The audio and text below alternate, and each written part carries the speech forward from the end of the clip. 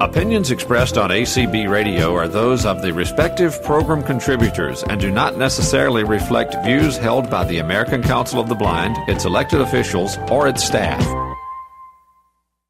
This is Karen Campbell, co-chair of the SASE committee. I want to welcome everybody to our program on employment of people with dual sensory loss. In a moment, I will introduce my co-chair, Carl, who will moderate this program. But first of all, for those who need CEU codes, the beginning code is 67076. That is 67076. Now I will turn it over to Carl Richardson from Massachusetts to introduce the panel. Carl, go ahead. Thank you, Karen. This is Carl Richardson. I am an ADA coordinator for the Commonwealth of Massachusetts. I have Usher syndrome type 2, so I identify as a deaf-blind person who has low vision and I'm hard of hearing, and I am thrilled to have these amazing panelists on the show today so that we can learn from them. They're all very successful at what they do, and hopefully they'll give us some good coping strategies for those who wonder how they remain successfully employed. First, we're going to start with Chris Bell, who is an attorney who also has a dual sensory loss, and he's going to talk a little bit about employment under the obligations of Title I of the ADA. No. So, Chris, please take it away. Thank you, Carl. Thank you, Karen. And I thank SASE for the invitation. So I've been doing disability rights work for a long time. And I was one of the disabled attorneys who helped to write the ADA, and I was in charge of the ADA at EEOC and oversaw the development of that agency's employment regulations. So for much of this panel, I think we'll be talking about reasonable accommodation. But I want to recognize that sometimes people don't need accommodation. Sometimes people are perfectly capable of doing all of the essential functions of the job, even with a dual sensory loss. And sometimes they're just discriminated against because people assume they can't do it.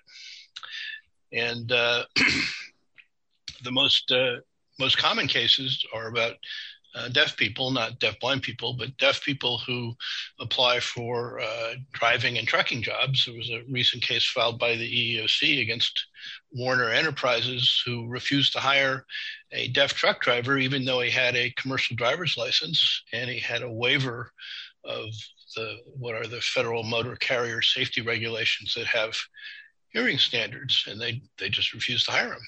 And it wasn't a question of accommodation.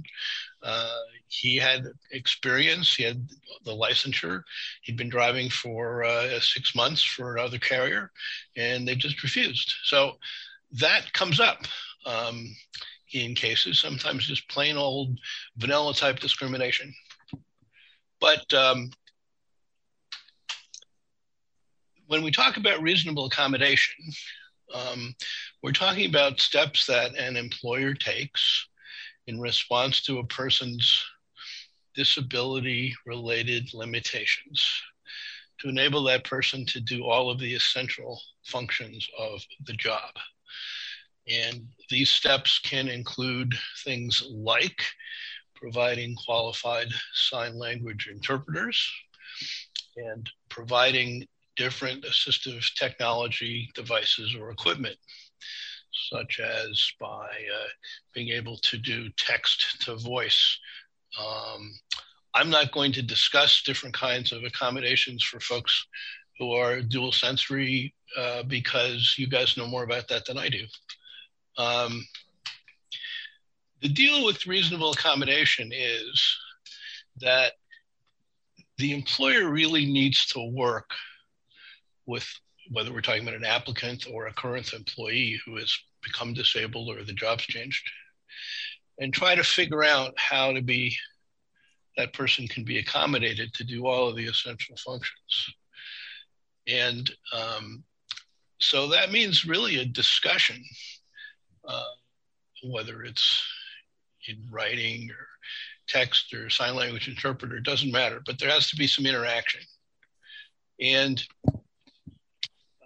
there is an organization called the Job Accommodation Network, which is a clearinghouse of possible accommodations by job function and by disability type that a person with a disability can go on and look at, and so can an employer. And also, the Job Accommodation Network provides, I believe, free consulting services to employers who are trying to figure out how a particular applicant or employee can be accommodated. So that's a very important resource to consider if you're trying to figure out how you're going to do a job. And it's really important from the standpoint of the person with a disability that we know all of the essential functions of the job and that we understand how those functions are typically carried out by people that don't have disabilities. Why is that? Because if our vision loss or our hearing loss is going to interfere with how the job is customarily done, then that's where accommodation comes in. And so we need to have a lot of information sometimes to come up with possible accommodations. Now, the employer gets to pick the accommodation or accommodations that a person uses. The employer gets to pick it, but the accommodation has to be effective. An employer doesn't have to provide an accommodation that would constitute for the employer an undue hardship. So in that context, I would say if you're a person with dual sensory loss and you need qualified sign language interpreting on a regular basis, you're probably going to want to work for a larger employer because they will have the resources, whereas a smaller employer might not. And therefore, it might be an undue hardship. And I think that's my summary, Carl. I'll turn it over to you and to the panel. I'm happy to answer any questions as they come up. So, Chris, are you going to stick around? I'm going to stick around. Okay, so this is Carl. So it's my understanding that employment basically falls under Title I of the ADA, and you can't not hire someone, meaning you can't choose not to hire someone because of a disability. You have to consider them for promotion. You can't not consider them for promotion, and you can't fire them because of their disability. And you have to provide reasonable accommodations and effective communications. Is that basically what Title I covers? Yes, but the fine print is it's not necessarily easy to prove why an employer did something. Okay. So that's always the rub when you do these when you do this kind of litigation. Chris, are you still a practicing attorney as a person? No, I'm retired. Okay. All right. Thank you. So I'm going to thank you, Chris, and thank you for helping out in the writing of the ADA, which is very instrumental in all of our lives. You're welcome. This is Carl. Next. So here's how it's going to go today for all of you. For the purposes of communication access and communication, one person will speak at a time. I'm going to have each panelist go one at a time, so to cut down on confusion. They will all be asked the same question, and then at the very, very end, after all four panelists go, we will open up the floor for questions to the public at large. So first, because I know Carrie Thompson has a other commitment, in about an hour. I would like to start with Carrie Thompson, who worked for the Disability Rights Fund in Boston, Massachusetts. And Carrie, I would like you to start by telling us a little bit about yourself, your job title, what do you do, and what is your preferred style of communication? Hi, everyone. This is Carrie Thompson speaking. Thank you, Carl, and thank you, Karen, for having me. And as Carl said, I work for the Disability Rights Fund. My title at DRF is called Senior Officer for Communication, Inclusion, and Analytics. One thing that's important to understand about Disability Rights Fund is that it's an international organization. So not only are we trying to comply with the Americans with Disabilities Act, we're also trying to comply with United Nations Convention on the Rights of Persons with Disabilities that also has a built-in language about reasonable accommodation. And what I do for DRF is about there's many different hats I wear at DRF. I'm the first hire at DRF, aside from the executive director. So I've definitely evolved in the job over the years. It's been almost 14 years. And what I currently do right now is I manage most of the communication, such as the websites, social media, different communication needs and publications, and writing stories and communicating our work, and also trying to make sure that our communications is empowering. The other aspect of my work, the inclusion part, is to make sure that everyone, our grantees, our staff, our board members, and our grant-making committee members all have the access they need to do their job or to participate fully. And the third aspect of my job is the analytics part. So I analyze over the years how our grantees are progressing in their work, how much they are doing to improve, how much help they need, and just basically understanding what's still needed for them to advance their work. And what was the other question you asked me, Carl? What my communication preference is? Yes. Okay. So I'm a person who has Usher syndrome type 1C, and I use a variety of communication methods. I'm oral, so I speak verbally, and I can lip read, depending if the environment is conducive for me to be able to see enough to lip read.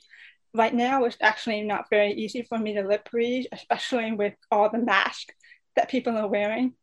I use sign language, and I also use Braille. So what my preference is tends to be related to what the setup of the meeting is. Is it in person? Is it virtually? If it's in person, does it depend on the person that I'm talking with? Are they easy for me to communicate or not? So I should stop here, right, Carl? Yes, that's fine.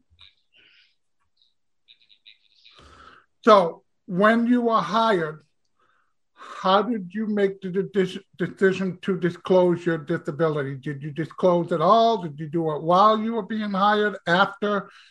I know this is a personal decision that each person has to face, but what's your story? Yes, it is. This is Carrie.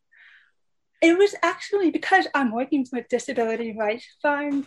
They really do encourage people with disabilities to apply for the organization. And I found out about this job as initially when they were looking for an intern. The executive director needed help as she was putting the organization together. So I reached out to her, and I did identify myself as a deaf person. And she liked that. She liked to have another person with a disability for this organization that should be of people with disabilities. And let's see, I forgot one other thing to mention is that I'm also the executive director for Silent Rhythm, but I know for the purpose of today, we'll focus more on my work at Disability Rights Fund. No, Carrie, this is Carl. I think people would like to hear about Silent Rhythm just so they know that deafblind people have a broad spectrum of interest and abilities. Okay, great. Yes, so the other thing that I do is I'm the executive director for Silent Rhythm, and Silent Rhythm is a nonprofit organization I started years ago. It initially started as a way to teach people who were deaf how to dance. But over time, it expanded to be about teaching people with disabilities how to dance.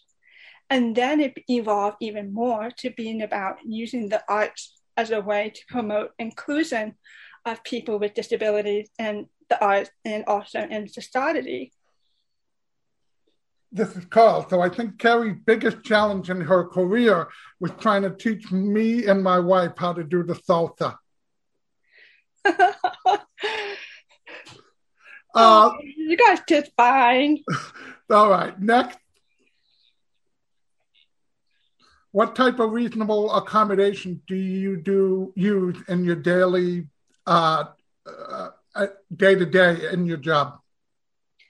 I use different type of accommodation, and again, it depends on the environment, whether it's meeting in person or virtually. And a lot of the function that I do for my work, I'm actually accommodated through what's already built in my computer, such as using color inversion and other types of technology. But what defined under reasonable accommodation, I use sign language interpreters if the meeting is in person and if it's a large meeting, especially if it's a large meeting. When I'm doing a remote meeting or a virtual meeting, I use captioning because it's too difficult for me to see sign language on a video. So this is Carl. Are you using tactile sign-in? Or close up? Yes, I do use tactile sign language and pro-tactile, and I usually prefer, and sometimes it also depends if I'm able to put a sign language interpreter at a significant distance from myself without anyone walking in between us. I would use that for like a large meeting. But if I'm talking one-on-one with a person and they're standing right next to me, I use tactile sign language. What, I think you already answered this a little bit, but what type of technology do you use in your job on a daily basis? Yes, I use color inversion. I use magnification, making font size larger. Sometimes I'm switching back and forth between trying to also use a screen reader. I'm just starting to learn how to really use a screen reader for the more complicated function and trying to switch back and forth between using JAWS on a PC and VoiceOver on a Mac device. When you use a screen reader, are you doing it auditorily or are you using it through a Braille display?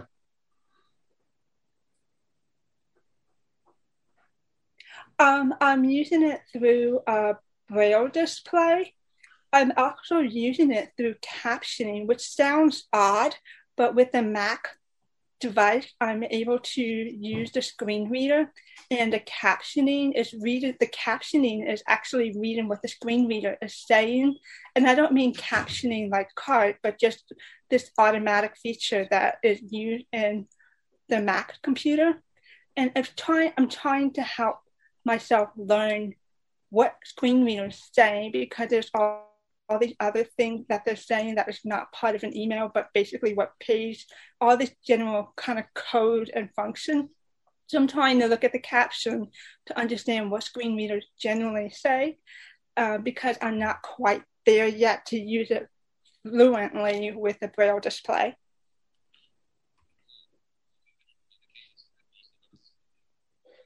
Do you have any communication strategies that you use in your job? One thing I believe, not just professionally, but personally, is to always put as many tools in your tool belt.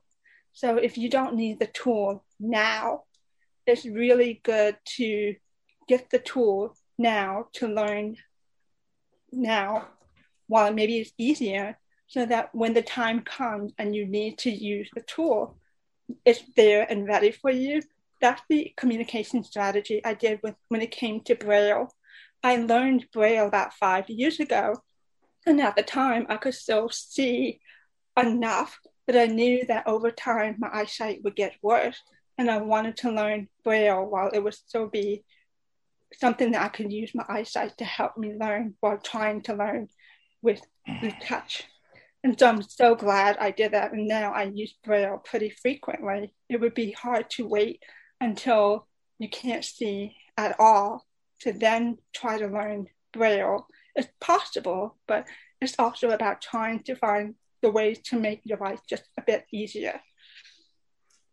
This is Carl. How do your peers receive you? Do they see you as an equal?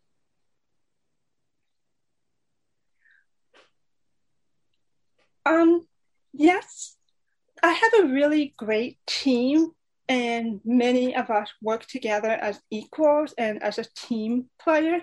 One thing that's important for me to mention is that in the 14 years at Disability Rights Fund, I've been the only person on the staff who is deaf or even deafblind. So sometimes there's always feels like the disconnect between the deaf and hearing world. Most of my team are pretty accommodating to that. Not everyone treats me as an equal, but I think that can be the case anywhere. And often those that don't treat me as an equal are people without disabilities.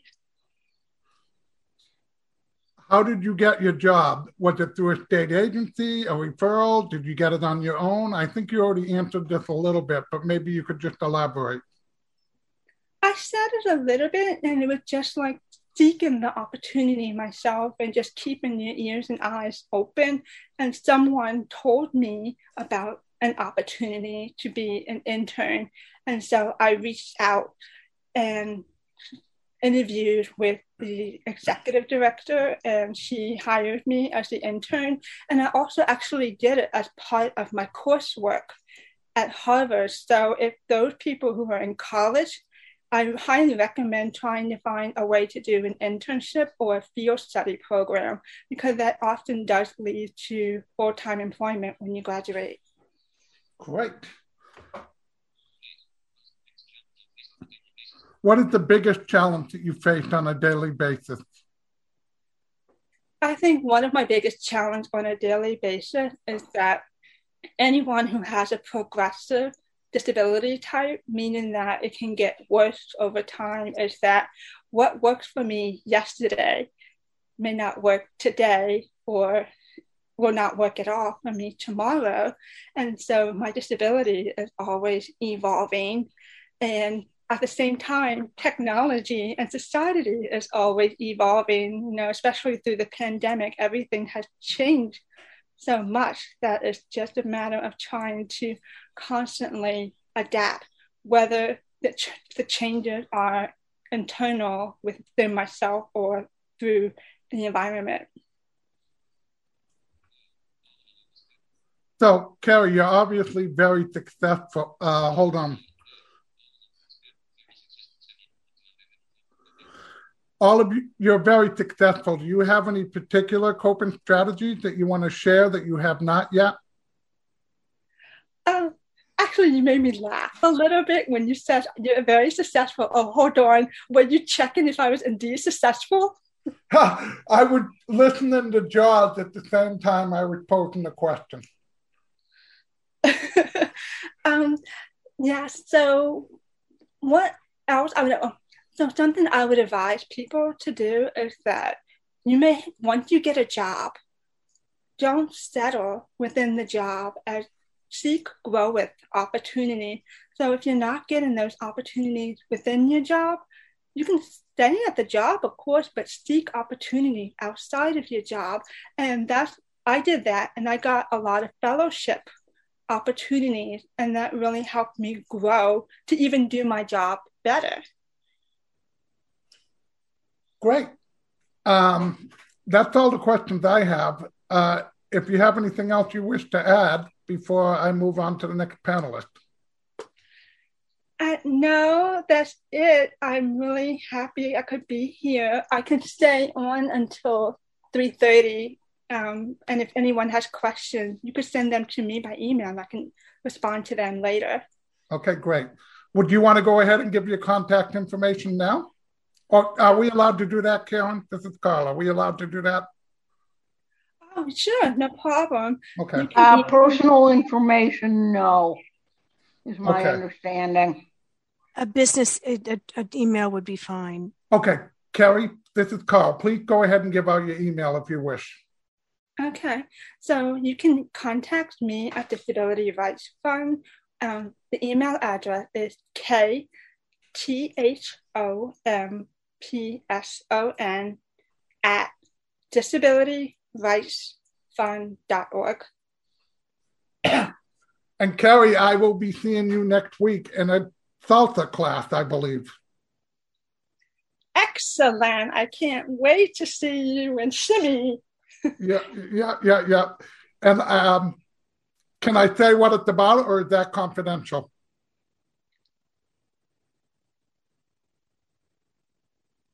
No, go ahead. So there's a woman by the name of Rebecca Alexander who wrote a book on what it's like to go through a dual sensory loss. It became a bestseller. Netflix has picked up her story to turn into a movie. And next week, the director of that Netflix movie is going to be filming Carrie teaching some of us salsa. So I'm finally going to get my chance to have my 15 minutes. Okay. Next, I'd like to go to the other coast in no particular order. I'm just going randomly. I'd like to introduce Megan Conway, who works at the Helen Keller National Center. And Megan, why don't you tell us a little bit about yourself, your title, your vision loss, and your preferred style of communication? Sure. Hi, everyone. This is Megan Conway. Let me change one setting. Okay. So I am currently a research and accessibility specialist at the Helen Keller National Center. I've been in that position for 2 years. Prior to that, I was a professor at the University of Hawaii Center on Disability Studies for 18 years. So I thought it would be actually good to maybe speak a bit to both of those experiences today, because they do kind of contrast in terms of my experience at both organizations.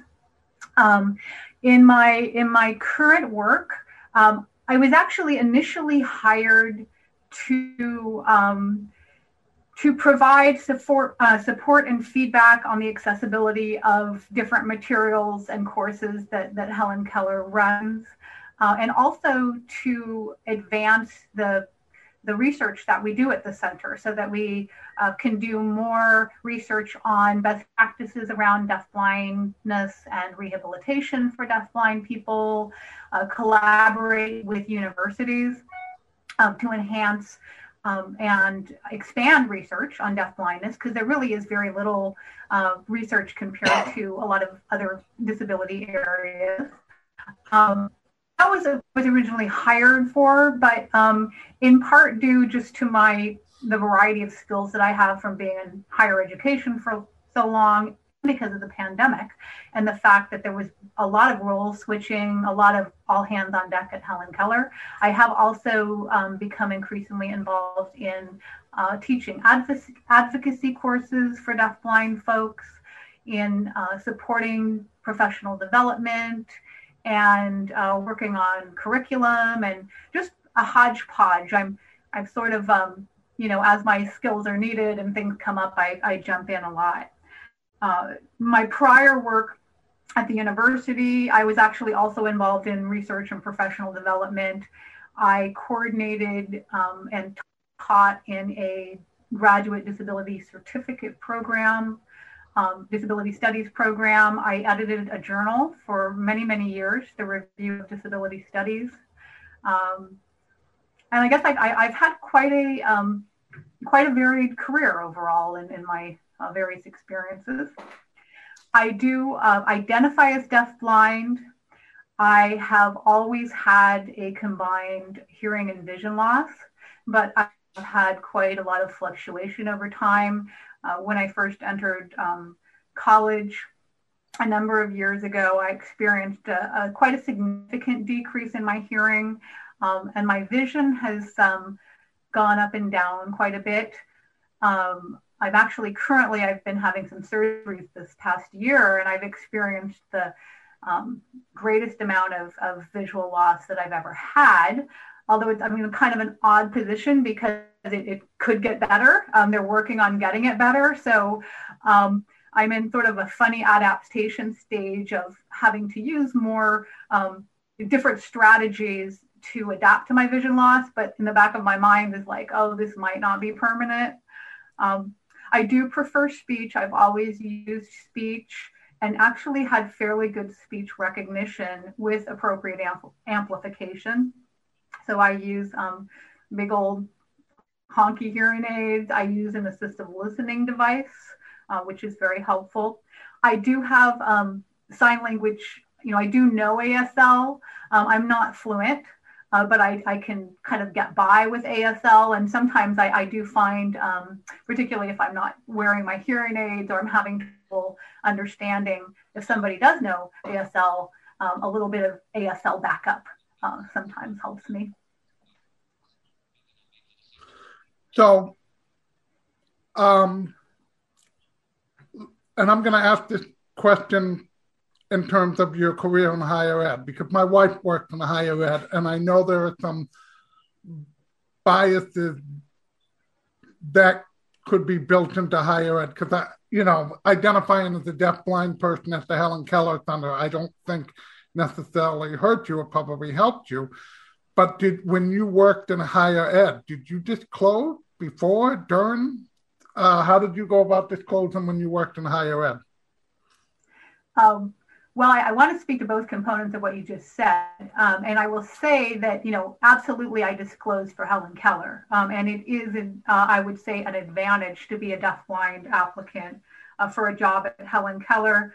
But at the same time, having said that, and it's a big part of my identity there. I think it gives me a certain credibility, but it's not like necessarily always the magic number. I mean, most of the employees at Helen Keller are not deafblind, and there's a lot of folks who've been there for a long time. So, my experience with the deafblind identity there, although positive relative to higher education, which I can talk about next, it's not. It just kind of depends on who you're working with. It's hard sometimes for some professionals to separate themselves from the perception that you're a consumer. That there's that word which I'm now on the rampage about. I don't like that word because it gets associated with my deafblind identity. So, somebody will call me a consumer and label me as a consumer, meaning that I'm deafblind. So they don't separate out the person using services, from the deafblind identity. So I just want to kind of, just throw that out there. Higher education, when I applied for my job, I actually did disclose my disability. I went to UC Berkeley forever. I was I really developed a very strong disability identity, not just a deafblind identity, but a disability identity. I came very much from this position of being proud of my disability, projecting it as an asset. But I will say, when I was wrapping up my doctorate and applying to jobs, I wrote a lot of letters to different departments, to different schools of education. That was my field, education. And I disclosed my disability in all of those letters and said I was looking for a job. And I didn't get any responses. And I did start to wonder, wow, maybe I shouldn't have disclosed the fact that I'm deafblind. Maybe that was because I had I'd written papers. I went to Berkeley. I felt I was very qualified for a faculty position, and there was no interest. How I ended up getting my job in Hawaii was actually through a mentor in Berkeley who knew a disabled guy at the Center on Disability Studies. So it was a personal connection. The director at the time did actually see my having a disability and being deafblind as an advantage because, again, at Center, there was not very many people with disabilities working there. So in that case, I did disclose it, but it was via those personal connections. And because that particular leadership was looking to expand people with disabilities at that center. This is Carl. What type of accommodations do you use in your day-to-day job? So I use, like most folks, I use technology, which is really important. So I have Zoom text, I have a screen reader.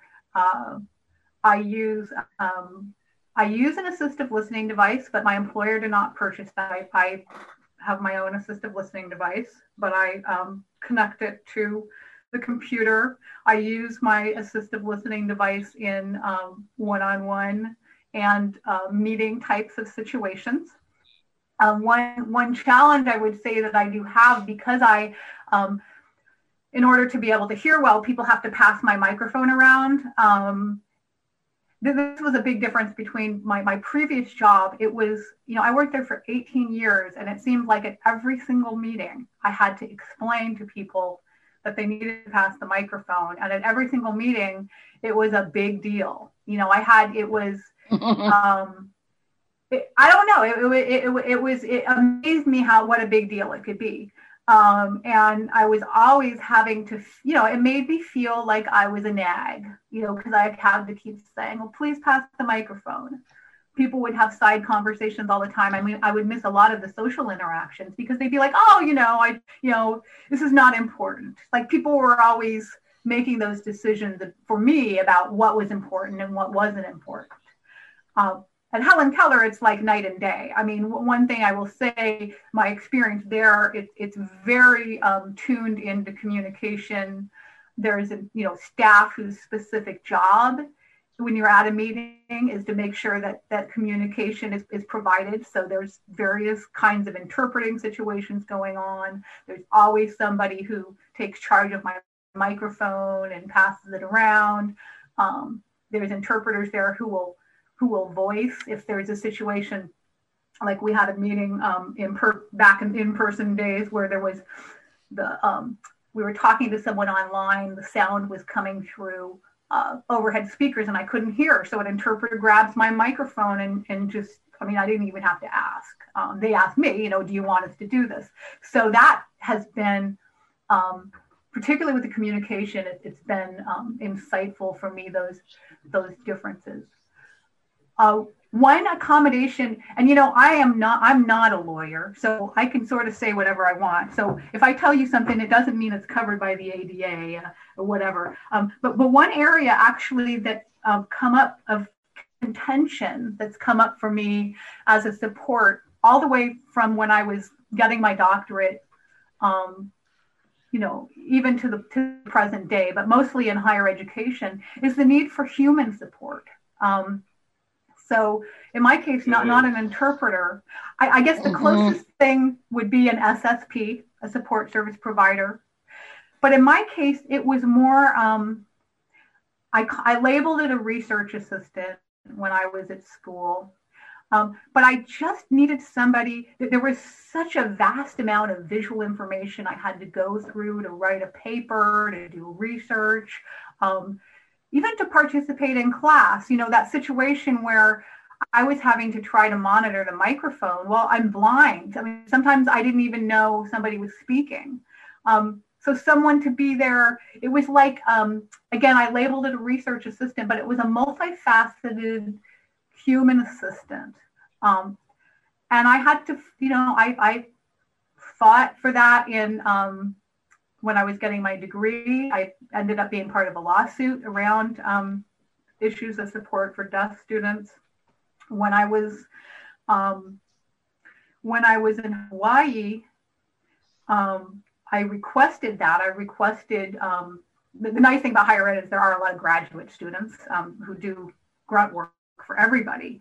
What I ended up doing there was just talking to the director about hiring a graduate assistant and not labeling it as a disability accommodation, because he was concerned that the university would not pay for that because it wasn't, seen as being reasonable. So for most of my time in Hawaii, I just hired, I had grant money. I just hired a graduate assistant, and I used those assistants both for traditional work that a faculty might be doing, but kind of coupled with my support needs as a deafblind person.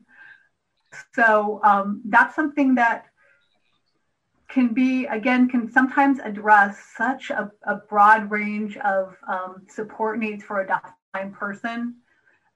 And I think it is something that most deafblind people don't get on the job, because it's not always seen, it's seen as being too expensive or not reasonable. Particularly if you don't have an intellectual disability, you're seen as being this really smart, capable person. The fact of the matter is sometimes a human being is just the most efficient way of getting things done.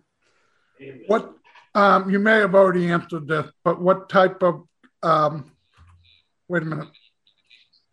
Do you have any communication strategies you want to share? One of them is just not feeling shame about your communication needs. I think I really have been put in a lot of situations where that was because I needed to ask for something to be repeated, because I needed to have people use my microphone, or even just, so much miscommunication that goes on. Some of it's kind of funny, some of it's not, where you think somebody said one thing and, they said something else, or you you waved at somebody, you thought they were waving at you and it was somebody else. I mean, those are sort of classic examples, but I mean, that happens all the time when you're deafblind. It's pretty easy to have those kinds of situations where your response is to feel shame or embarrassment. I think for me, just getting over that and knowing for myself, I have a right to communicate, particularly in the workplace. I mean, I have a legal right to communicate in the workplace, but that I just have to get out there and not be embarrassed about getting what I need, and making sure I understand things. Not just going, oh yeah, kind of smiling and pretending, but saying, I didn't get that. I don't understand.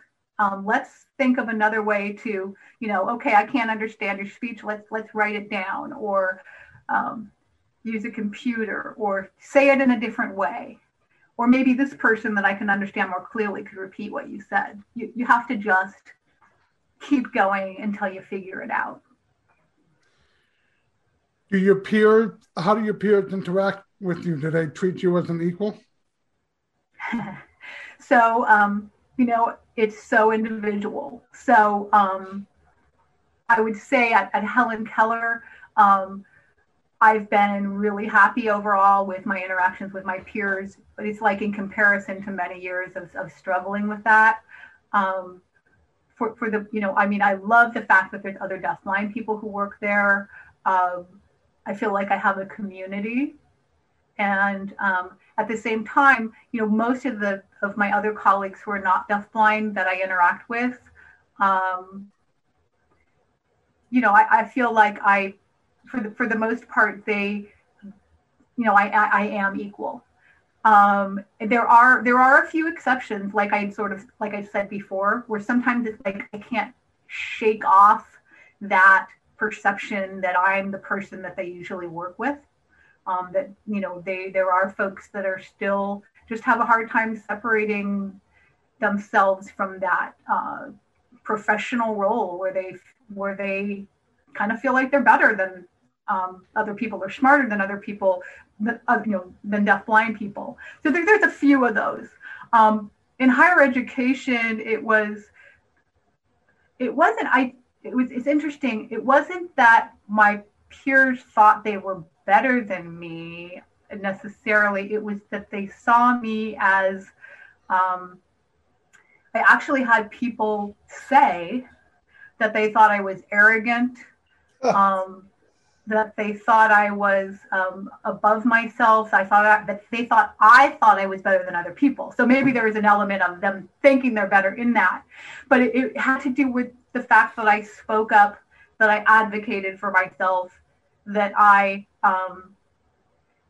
actually also that like if I was, walking down the hallway and someone was coming towards me, I didn't know who they were if I didn't know them well. And so there was a lot of times when I wouldn't say hi or smile, or, I was just trying to get from point A to point B. There were some really basic issues around communication and perception that were just constant for me. I really felt like an outsider a lot of the time in my at the university. And I really didn't have, there was a few disabled, other disabled faculty, but not nearly enough. I never really felt like I had the community that I needed to kind of buffer that negative perception. I think you already answered this a little bit, but how did you get your job? In both cases, it was via mentors, folks with a disability or who were immersed in the disability community that knew me and encouraged me to reach out to specific people. So it was by personal connection in both cases with both of those jobs, which, I would just expand on and say, this is an area that a lot of people with disabilities don't always have the opportunity to, they don't always have the opportunity to build mentors in the same way that other folks do. Everybody benefits from having mentors, professional mentors and personal mentors. For people with disabilities, there's not always, sometimes it's just that you're so busy just trying, when you're in school, just trying to get work done, trying to pass your classes, trying to get the support you need. It's hard to find that time to seek out a mentor. I was really lucky, again, going to Berkeley. There was more than the usual number of disabled mentors around for me. And so, and then I just have always sought out those relationships, and they've been very, very beneficial. And what is the biggest, this is Carl, what is the biggest challenge you face on a daily basis? I think it's actually, some of it has to do with myself. It's, I'm an ambitious, intelligent person. I want to do everything. That's why I, got into higher education for so long. I loved that environment of just the constant workflow, the ideas, doing research, interacting with students. I like that constant stimulation. But I end up a lot of the time getting very overwhelmed and thinking that I need to be doing more than, I feel like I have to prove myself all the time. I think that's what I've heard from a lot of other deaf, blind, and disabled folks is, you feel like you're under the spotlight to do, not just do your job, but do it better than anybody else. So that's for me, that's in one way, it's been the drive that got me through getting my doctorate, being a faculty member, coming to Helen Keller and just jumping, right in. But on the other hand, I just sometimes get in these situations where I just can't manage it all. I sort of, it's hard for me to step back and say that sometimes it's okay to just do my job. I don't always have to do it perfectly or better than anybody else. And lastly, any strategies you want to share with anybody that you have not already done so? I think it was interesting for me this last year teaching the advocacy course.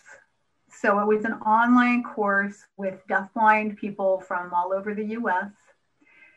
The folks that I was that were taking the class had a variety of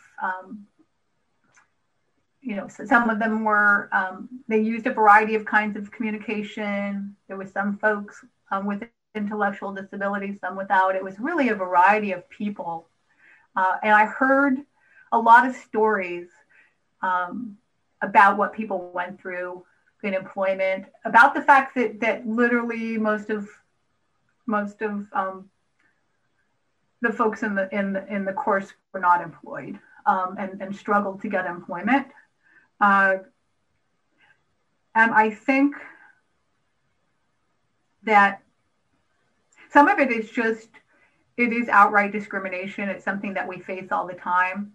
But I heard a lot of stories about where employers, it seemed like the barrier a lot of the time really was this focus on reasonableness. I hate to say it, but I kept advising people, it doesn't hurt to ask for what you need. Don't be like, they would already be calculating in their brain before they made a request for an accommodation. Is it reasonable? Will they pay for it? Is it, maybe I'm just asking too much. And my advice was always, for heaven's sake, you have a right to be there, to be employed. You're a person with a lot of capabilities. You're just, you're deafblind and you need some support. So think about, what is, like Chris was saying at the beginning, having that idea about, what the job is, what it takes to do the job, what your quote typical person does to do the job. And then what do I need as a deafblind person in order to do that? And not just at the minimum, but to do it well, to have a career, to be successful in my career and advocate for those things. And that would be my bottom line advice. Great. Do you have any contact information you want to share with people? Yes, I can give you my email at the Helen Keller National Center. So it's my name separated with a period. It's MEGAN.CONWAY at HKNC.org.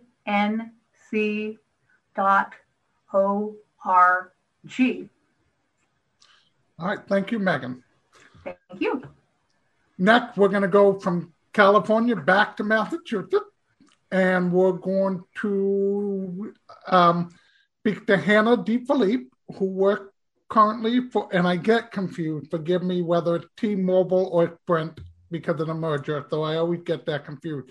So Hannah, if you could please tell us a little bit about yourself, your job title, what you do, and your preferred method of communication.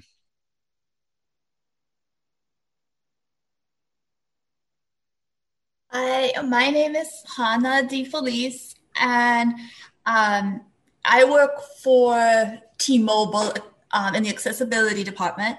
I was hired under Sprint, but they merged about a month after I started.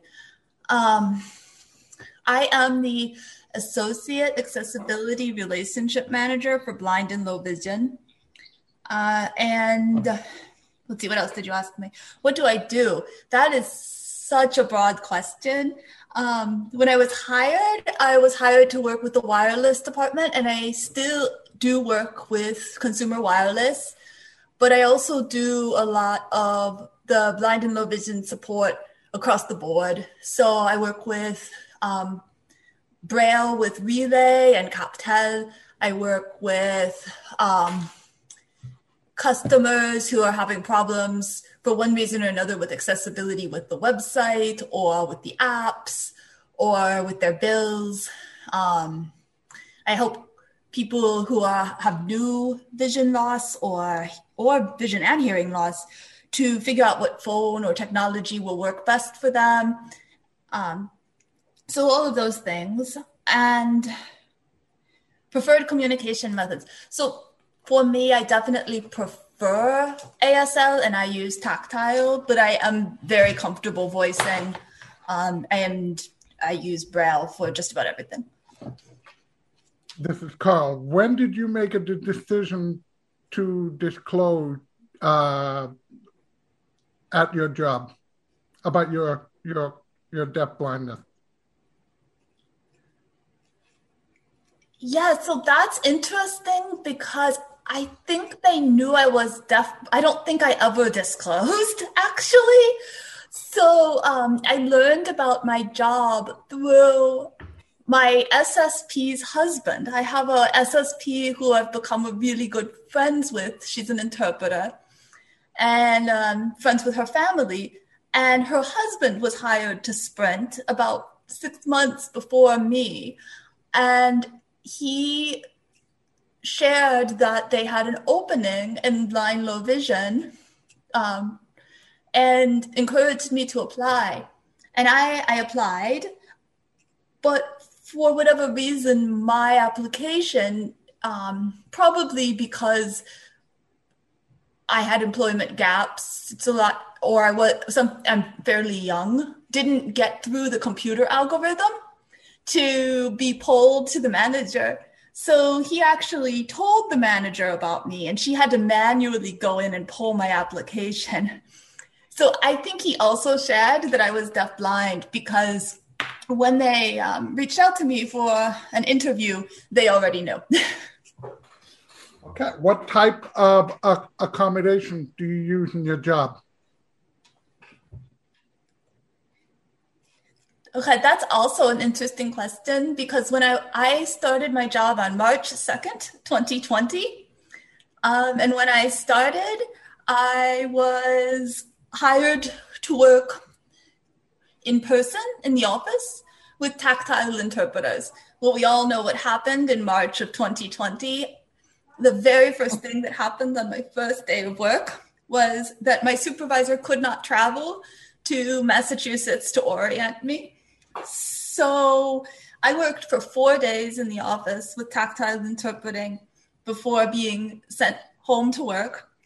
And I quickly had to figure out how to use CART with Braille and how to voice. Now, my job is a little different because most of my coworkers are deaf, and I do have a couple of other deafblind coworkers. So my job has staff interpreters. We have a contracted captioner. So for meetings that are virtual, if everyone is deaf, then I sign and there's a hearing interpreter who voices to the captioner and I read the captions in Braille. For meetings where it's a mix of people, I either sign or SimCall. And for meetings where everybody is hearing except for me, I voice and use captioning. And of course, I also use technology, Braille displays. I use CapTel phone with Braille for talking to customers. A lot of the things that other people have mentioned in terms of technology. Are you using a screen reader? I use either JAWS or VoiceOver, but I cannot hear it, so I always use Braille. Okay, great. I think you already answered what type of technology do you use, so I'm going to skip over that. Do you also wear hearing aids and use assistive listening?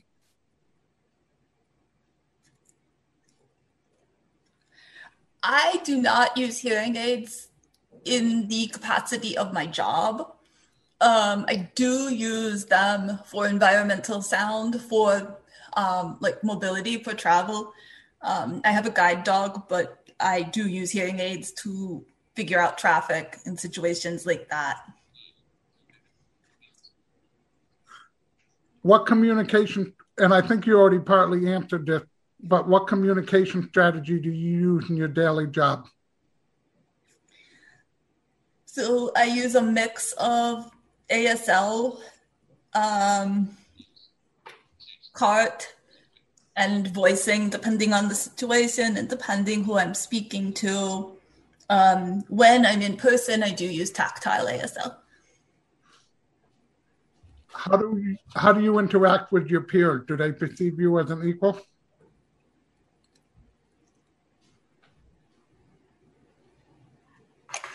That's an interesting question. I think most of them do.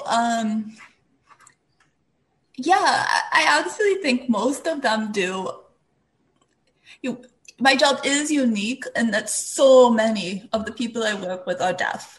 So, the vast majority of my team has a disability of some kind. Most people are deaf, but also some people who are wheelchair users, some other deaf-blind individuals. So I think that that's less of an issue at my job. I will say that sometimes it is challenging to work with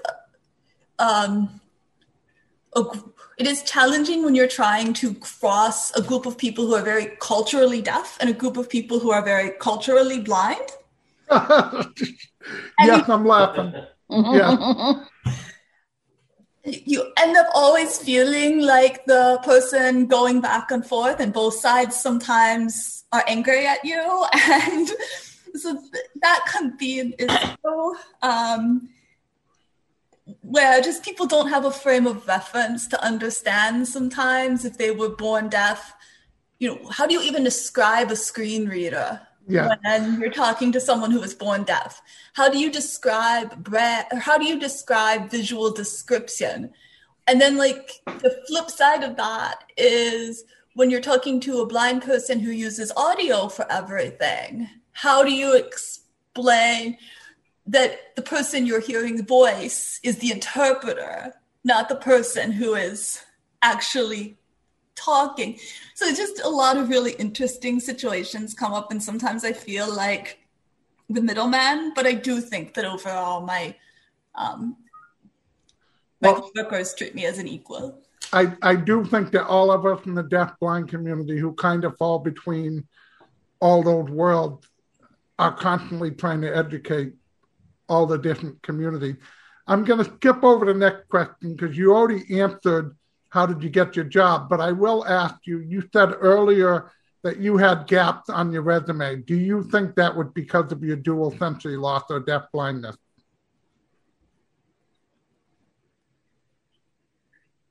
Oh, yes, absolutely.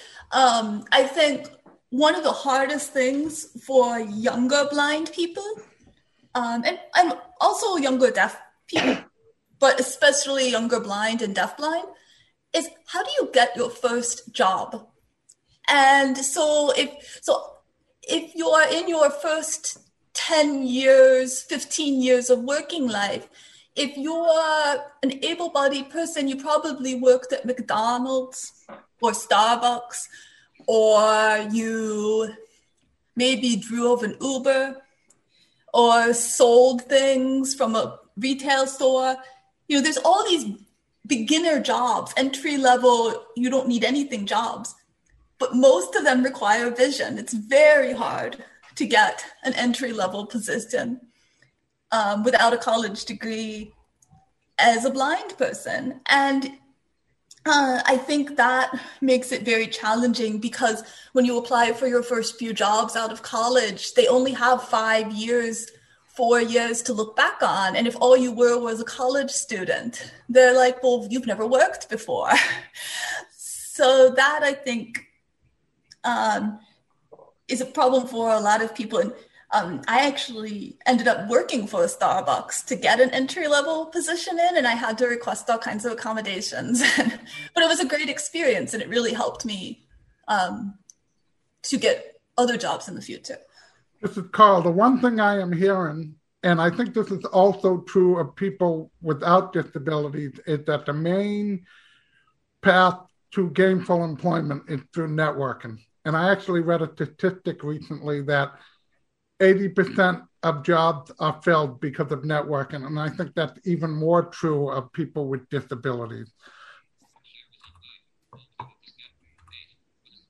I definitely agree with that. What is your biggest challenge day to day?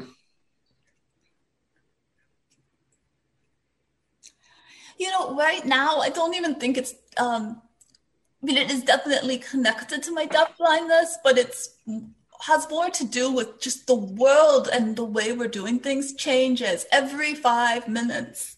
And those changes are hard for everybody, but they're especially hard if you also have to set up communication access. So one of the challenges I've found is a meeting is in person. No, never mind, it's remote. No, it's in person again. Oh no, never mind, somebody was exposed. It's remote again. And you're quickly changing logistics. And that's hard for everyone, but it's really hard when that means you have to change your communication requests or you have to cancel your Uber trip. So I think that's really the biggest thing, is just everything is so in flux. And finally, what successful strategies do you want to share with somebody else who may be listening that you have not already done? So.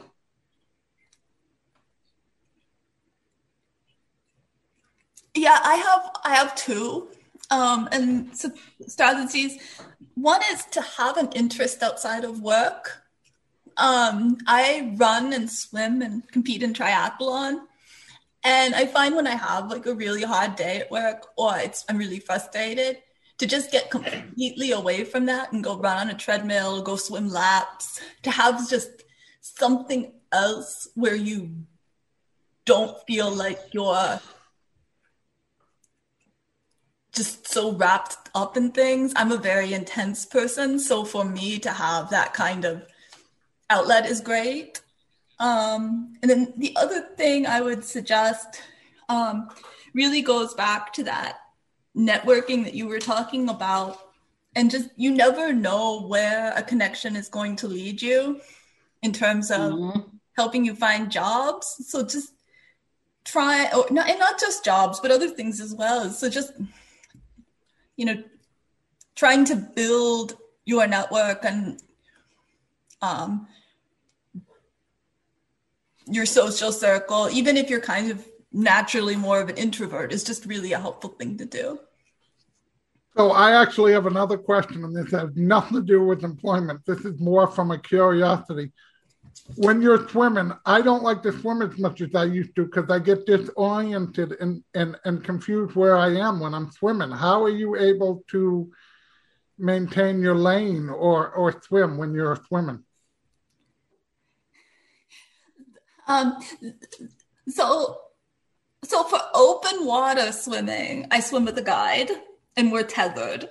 For lap lane swimming, you know what? I have a giant scratch down my leg right now from hitting a lap lane. So you can improve at it. You can count your strokes and it gives you a pretty good sense of when you're going to hit the wall. If you have some hearing, you can play a radio on both sides so you can hear the wall coming. That doesn't work for me. But honestly, I think you just have to accept you're going to hit a lane line sometimes. Okay. This is Carl. I was just curious. All right, great. Thank you, Hannah.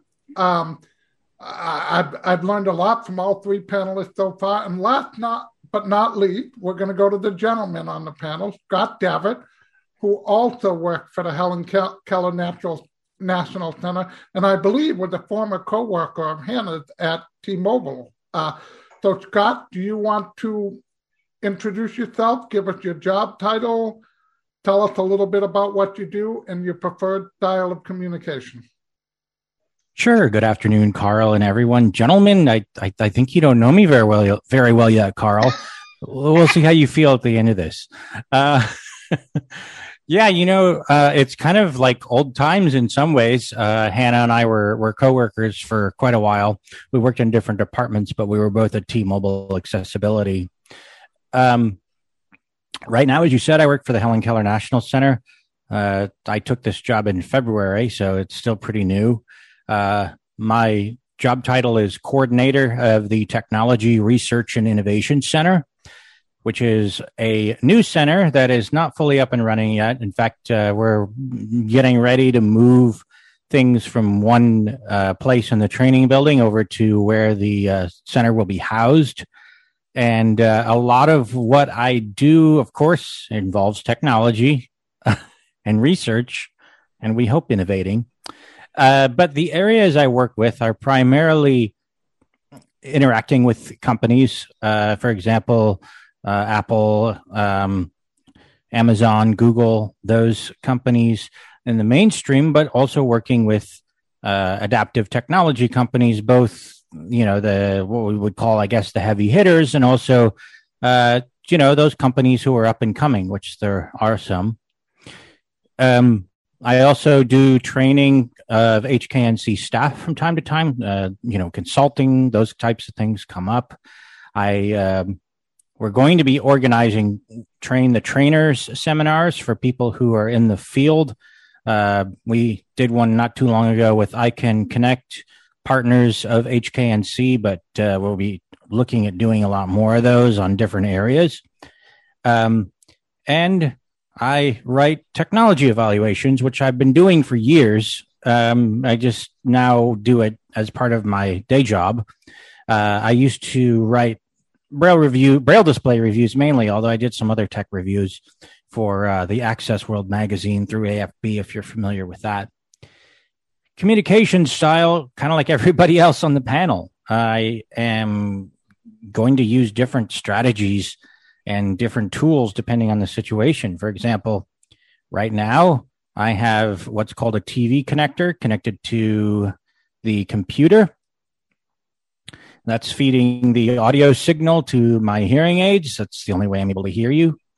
But I am actually using speech only partially. I'm actually following the captioning on the cart, which is working very well, by the way, and I very much appreciate that ACB is making that available. So it can sometimes also be Rochester method, where you finger spell stuff. It could be text messaging. I do a lot of that. I obviously talk and use my hearing aids in my environment, my immediate environment. And when I'm presenting, I use some different forms of touch signals, which I can expand a little bit on if you want. And I think that about answers it. When you say touch signals, do you mean haptic feedback? Correct. Okay. Hold on a second. I lost my place on my screen readers. Again, this question is probably somewhat mute because you work at the Helen Keller National Center, but when did you make a decision to disclose your disability? Well, let me back up just a little bit and let you know that I apply for a minimum of one new job a year. Not always, by the way, because I want a new job. Part of it is just making sure that when I, for example, work with consumers in whatever role I'm playing, I kind of have an idea of what's going on in the market currently, in the job market. So that, if you don't keep current on these things, how in the heck can you possibly advise somebody on it? In terms of disclosure, it's contextual. For example, when I applied for the job working at T-Mobile Accessibility, I guess I was kind of an unknown because unlike Hannah, they didn't know I was deafblind. But what I did was I didn't disclose it at all on my resume, didn't put it on the cover letter. But it had to be addressed when it came to doing the interview, which was through distance communication. And, obviously, if you have communication preferences that you can't completely set up for yourself, you have to disclose that information in order to make the interview a success. That's usually how I work with it. I don't disclose the disability until it seems appropriate. And when you go to a job interview, that's usually appropriate to let them know for any sort of communication needs that you may have or accommodations that you may need. You can, and I have done this, you can pay for your own SSP, for example, out of pocket if you want somebody to guide you and things like that. So, there's other ways around it. You can even show up and surprise them, although I don't necessarily recommend that, only because they may be so focused on your disability that they can't really conduct a good interview with you and give you even a fair shot if they want to. So I think you've already answered this a little bit, but what type of reasonable accommodation do you use, and what type of assistive technology do you use? Do you have 3 hours? I think we're done at 5:15. Yeah. Yeah.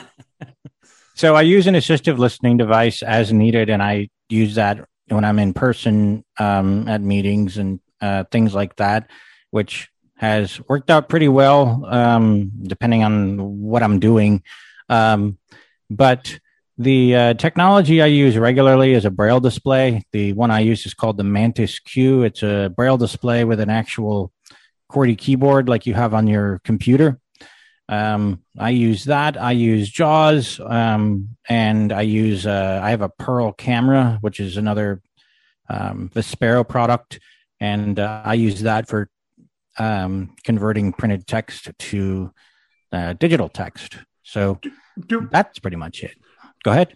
So I know this is Carl. I know, like, if there are certain things I ask that I don't always use technology, like I may ask individuals at my work to, one of the things I have to look at is variance requests for the architectural guidelines in Massachusetts.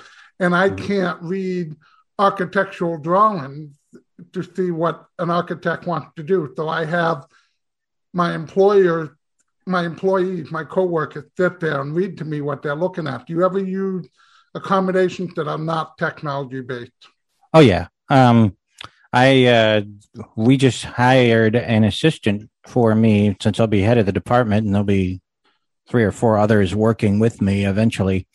But there are certainly no drawings like what you have. But let's say, for example, I'm evaluating a product, okay? And in order to proceed to the next step, you have to see the blinking red light or the green light or whatever it may be. And there may not be any way for you to non-visually access that information. So that's when I enlist the help of a coworker. I've used as well Be My Eyes, which is an app for iOS and Android. Area, which is another app that's out there. I know I keep bringing it back as technology, but sometimes those types of tools come in handy, but sometimes there's really nothing better than having somebody who knows your communication preferences, knows the information you're looking for, and can give you that information quickly. And so that's part of what my assistant does, kind of like what Megan was saying, where, yeah, the person's an assistant, but they're also, doing administrative tasks, like sometimes filing paperwork, ensuring that the papers that I'm filing are formatted correctly, those types of things. So, yeah, definitely do enlist the help of fellow human beings. Great. Is there any specific communication style that you use in your job that you want to share with folks? It sounds like you're mostly oral and you receive your stuff through CART and orally also, but is there... Yeah, mostly. Yeah, mostly. I have the signing vocabulary of a 2-year-old. So unless I want to throw a tantrum, which would probably get me fired, probably better not do that as my main means of communication. But, a lot of things I do, as you said, it's I can speak. Although if I make any sense, well, that's a whole nother story. And the thing that I have found is that technology, again, doesn't solve all of our problems, but I use technology a lot to kind of go between different types of communication styles. For example, I have deaf coworkers who obviously can't hear me speak, probably better for them. And so we use text messages to communicate, or Microsoft Teams, or finger spelling, but I know a lot of people don't enjoy finger spelling. It is rather slow. And of course, I use Braille. There's a system called Finger Braille. I don't get to use it often here in the States, but basically you put your fingers on top of someone else's fingers. You have dots 1, 2, 3 on your left hand, 4, 5, 6 on your right. And you can basically Braille back and forth. I don't know how effective I would be at it right now, because I don't really know anybody else that's using it here in the United States. But it's another method that's, I try to keep available, try to use all my tools effectively. How do you use Microsoft Teams? JAWS with a Braille display, or, because I don't for everything, with a chat facility.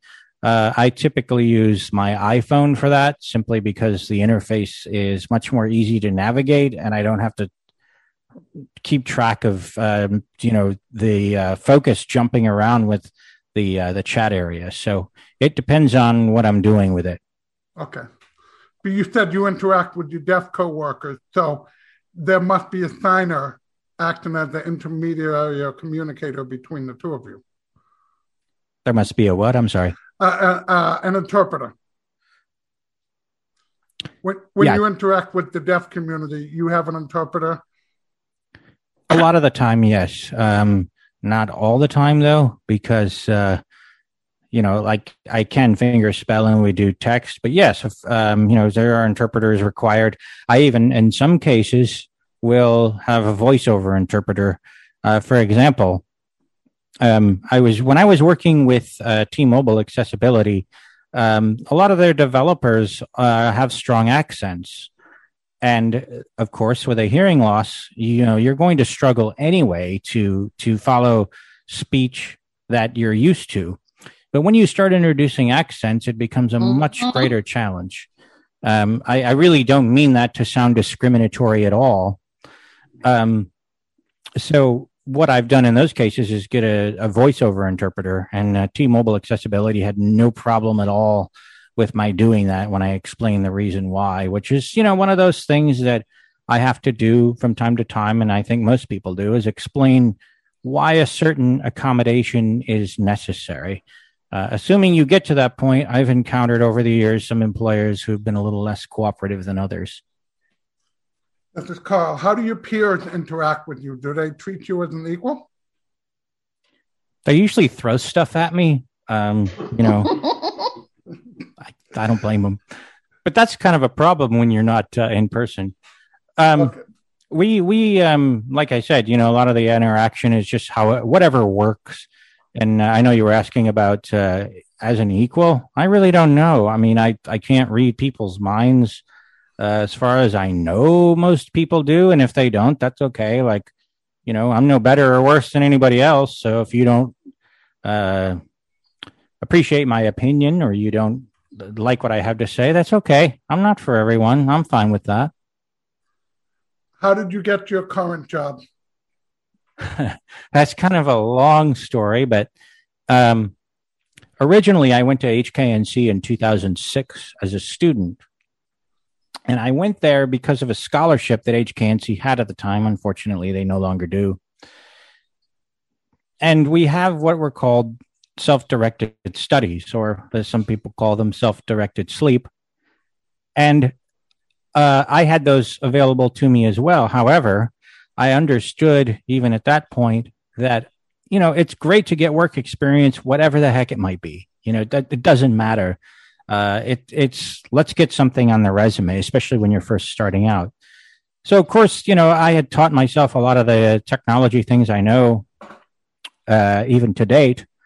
And so in 2006, I started volunteering my self-directed study time to help out students in the tech department. And, kind of as a way to say thanks for the scholarship, because otherwise I wouldn't have been able to get the training I needed. And so that led to internships, which led to several other positions with HKNC before I left that I had. But ultimately, because I had that experience, and apparently they don't mind putting up with me out here, here I am again, back with them doing a job that I don't know that I dreamed I could have ever, found.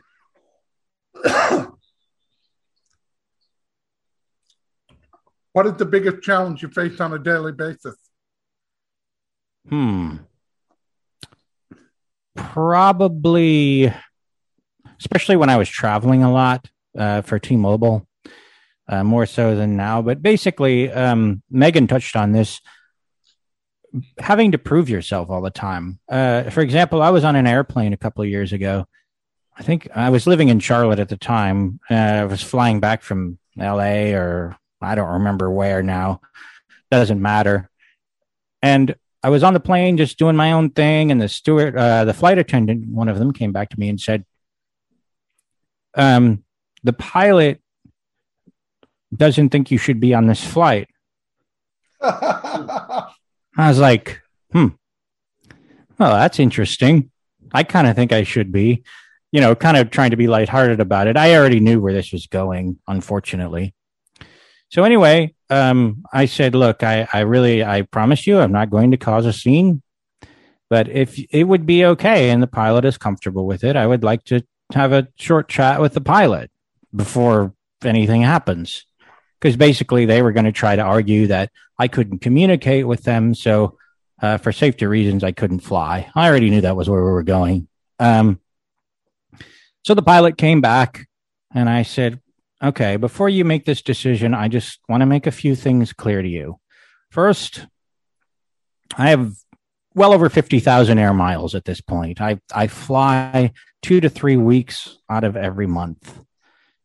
Second of all, obviously I'm communicating with you. I'm talking to you, and I interacted with you. And, oh, by the way, I pulled up the safety instructions on my phone, and I started reading them in the flight attendant type voice. And he was like, okay, well, I think that the technology you have is really cool. And, I just wanted to make sure you could communicate with the crew. And to me, it really felt like, I have to prove myself. I'm here. I'm doing what I need to do. I'm taking care of business.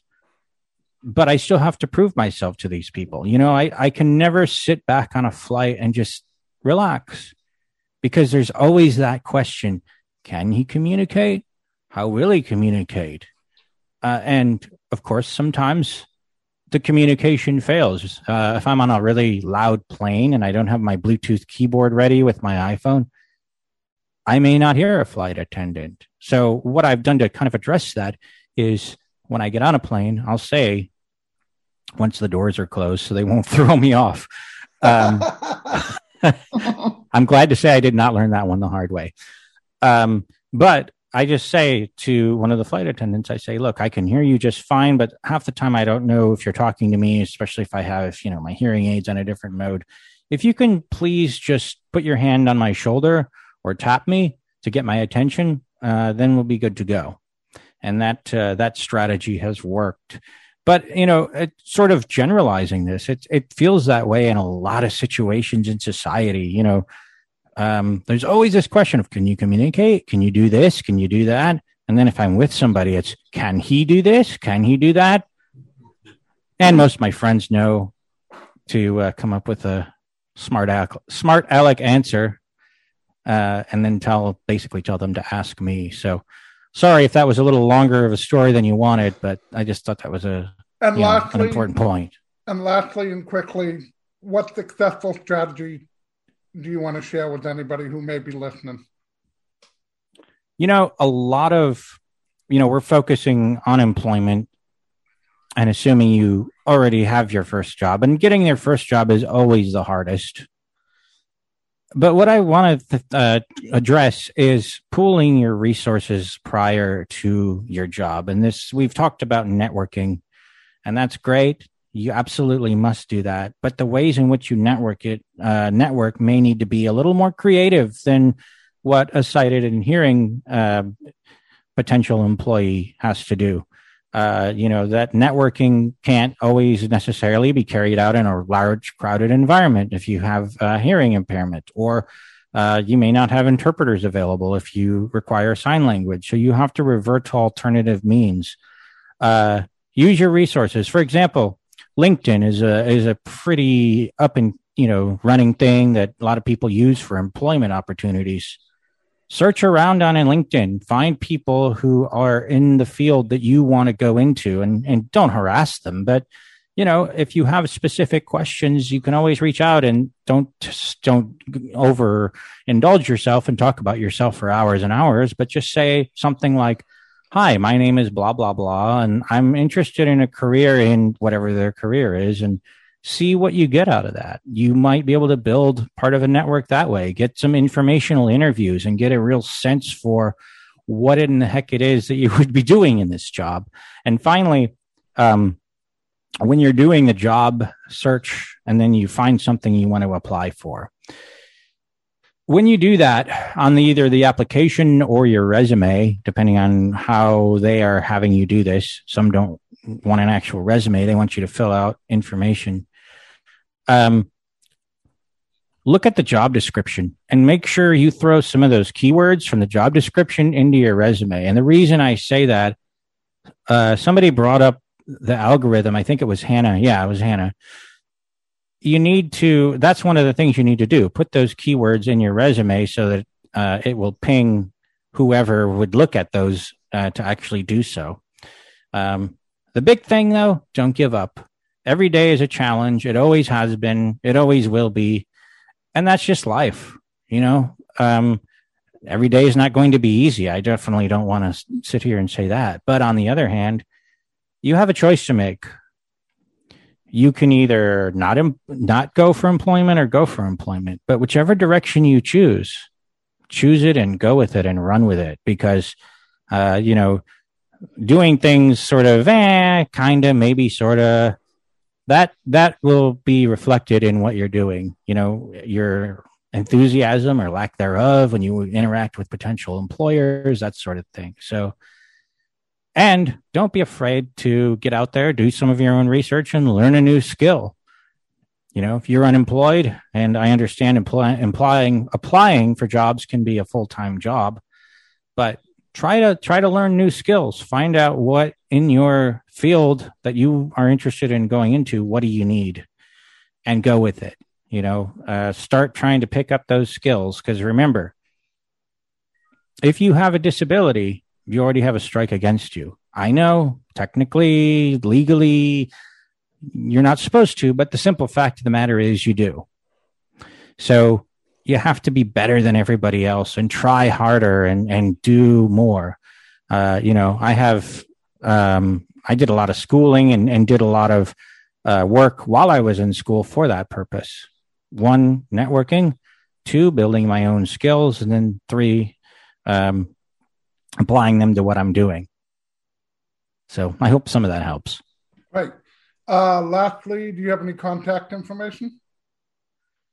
Well, I'm currently on medical leave of absence, so I will give my personal email since I'm not checking my work email. And that is... You really can't do that.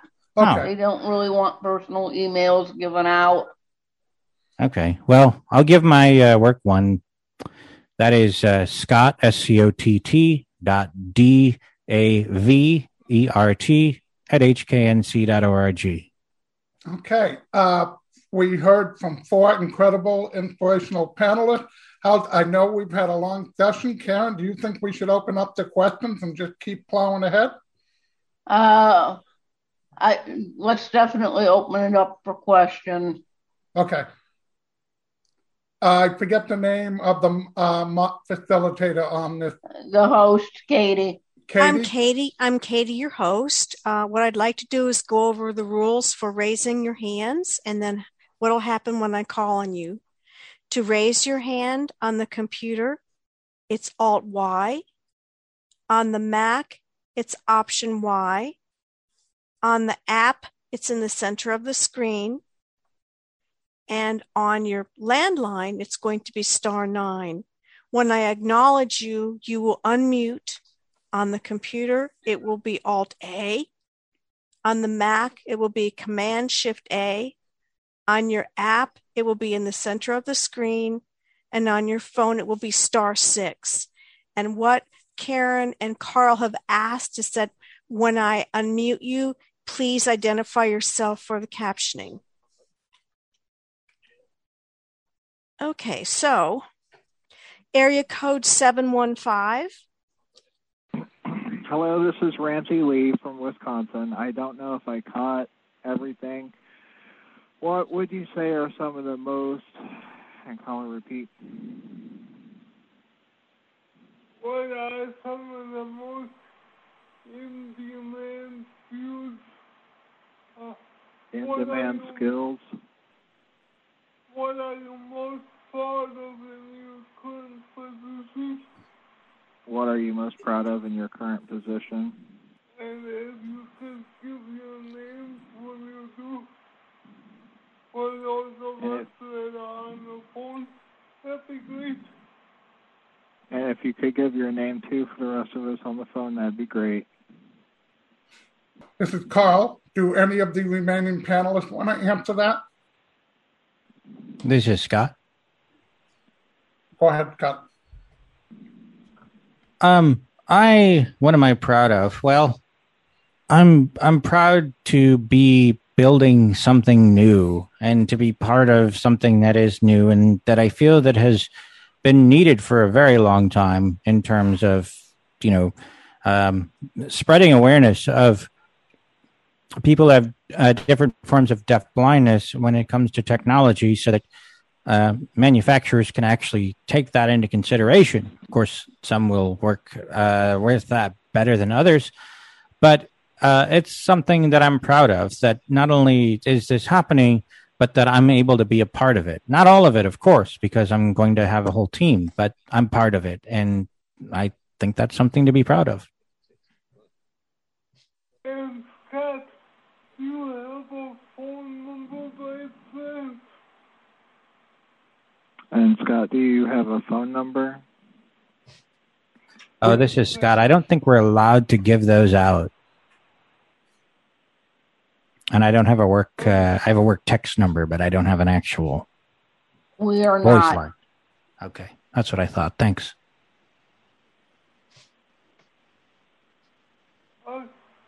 Okay. I would just like to connect with you afterwards somehow, but thanks. Okay, I would just like to connect with you afterwards somehow, but thanks. Yeah. Any other questions? No other hands. Okay. Carl? Yes, this is Carl. Chris Go Bell. ahead. Yes. I just want to underline and emphasize both what Scott and Megan said earlier. The message that we get from the Sighted and Hearing Society about our abilities and our value as people are corrosive, I have found.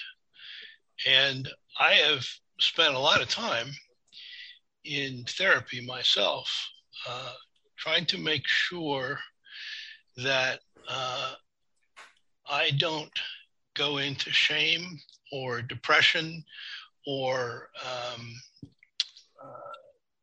sort of self-criticizing as a result of that. And I think we sometimes overemphasize the importance of reasonable accommodation and assistive technology. Not that they're not important, they are. But the most important thing, I think, in employment or anything else is to be able to feel good about yourself and to ask for what you need and not feel bad about it. Because those vibes are picked up. If you don't feel good about yourself, the person interviewing you isn't going to feel good about yourself either. And if you don't feel good about yourself, you're not going to ask for what you need, and you're not going to advocate effectively for yourself. So I think in addition to learning technology, whichever type of technology you need for employment, if you have the health insurance coverage, I think it's worth doing some time for therapy. If you struggle with self-esteem, if you struggle with depression or anxiety, because that will pay dividends in the end. And I've had to do that. I've even been hospitalized in a mental institution. And, it's paid off. I mean, I've had a great career, and so I have no complaints, but I think that's an aspect of our own sense of being alive in the world that we need to deal with. And I'll get off my soapbox. Thanks very much. This is Carl. Thank you, Christopher. Karen, do you have anything to add? I do not at this point. I think Chris is right on, though, because you do have to feel good about yourself, because otherwise that's going to show in how you carry yourself. Absolutely. So I want to, along with Karen and the rest of the members of the SASE committee, we have several members, and so I don't do any injustice to anyone. I'm not going to name them all because I know I'll forget somebody, but they were part of putting together this panel. And I want to thank all the members of the SASE committee, the Sight and Sound Impaired committee at ACB. And I want to especially thank all the panelists, Carrie Thompson, Hannah D. Philippe, Megan Conway, and Scott Davitt, along with Christopher Bell, for taking part in this important panel. And I also want to thank Cindy the Captioner, who helped make this meeting accessible to all who needed it. Thank you very much, everybody, and have a good afternoon. And before we leave, thank you, Karen. Closing code 69489. That is 69489. Thank you. Thank you, everybody. Have a great day. You do the same.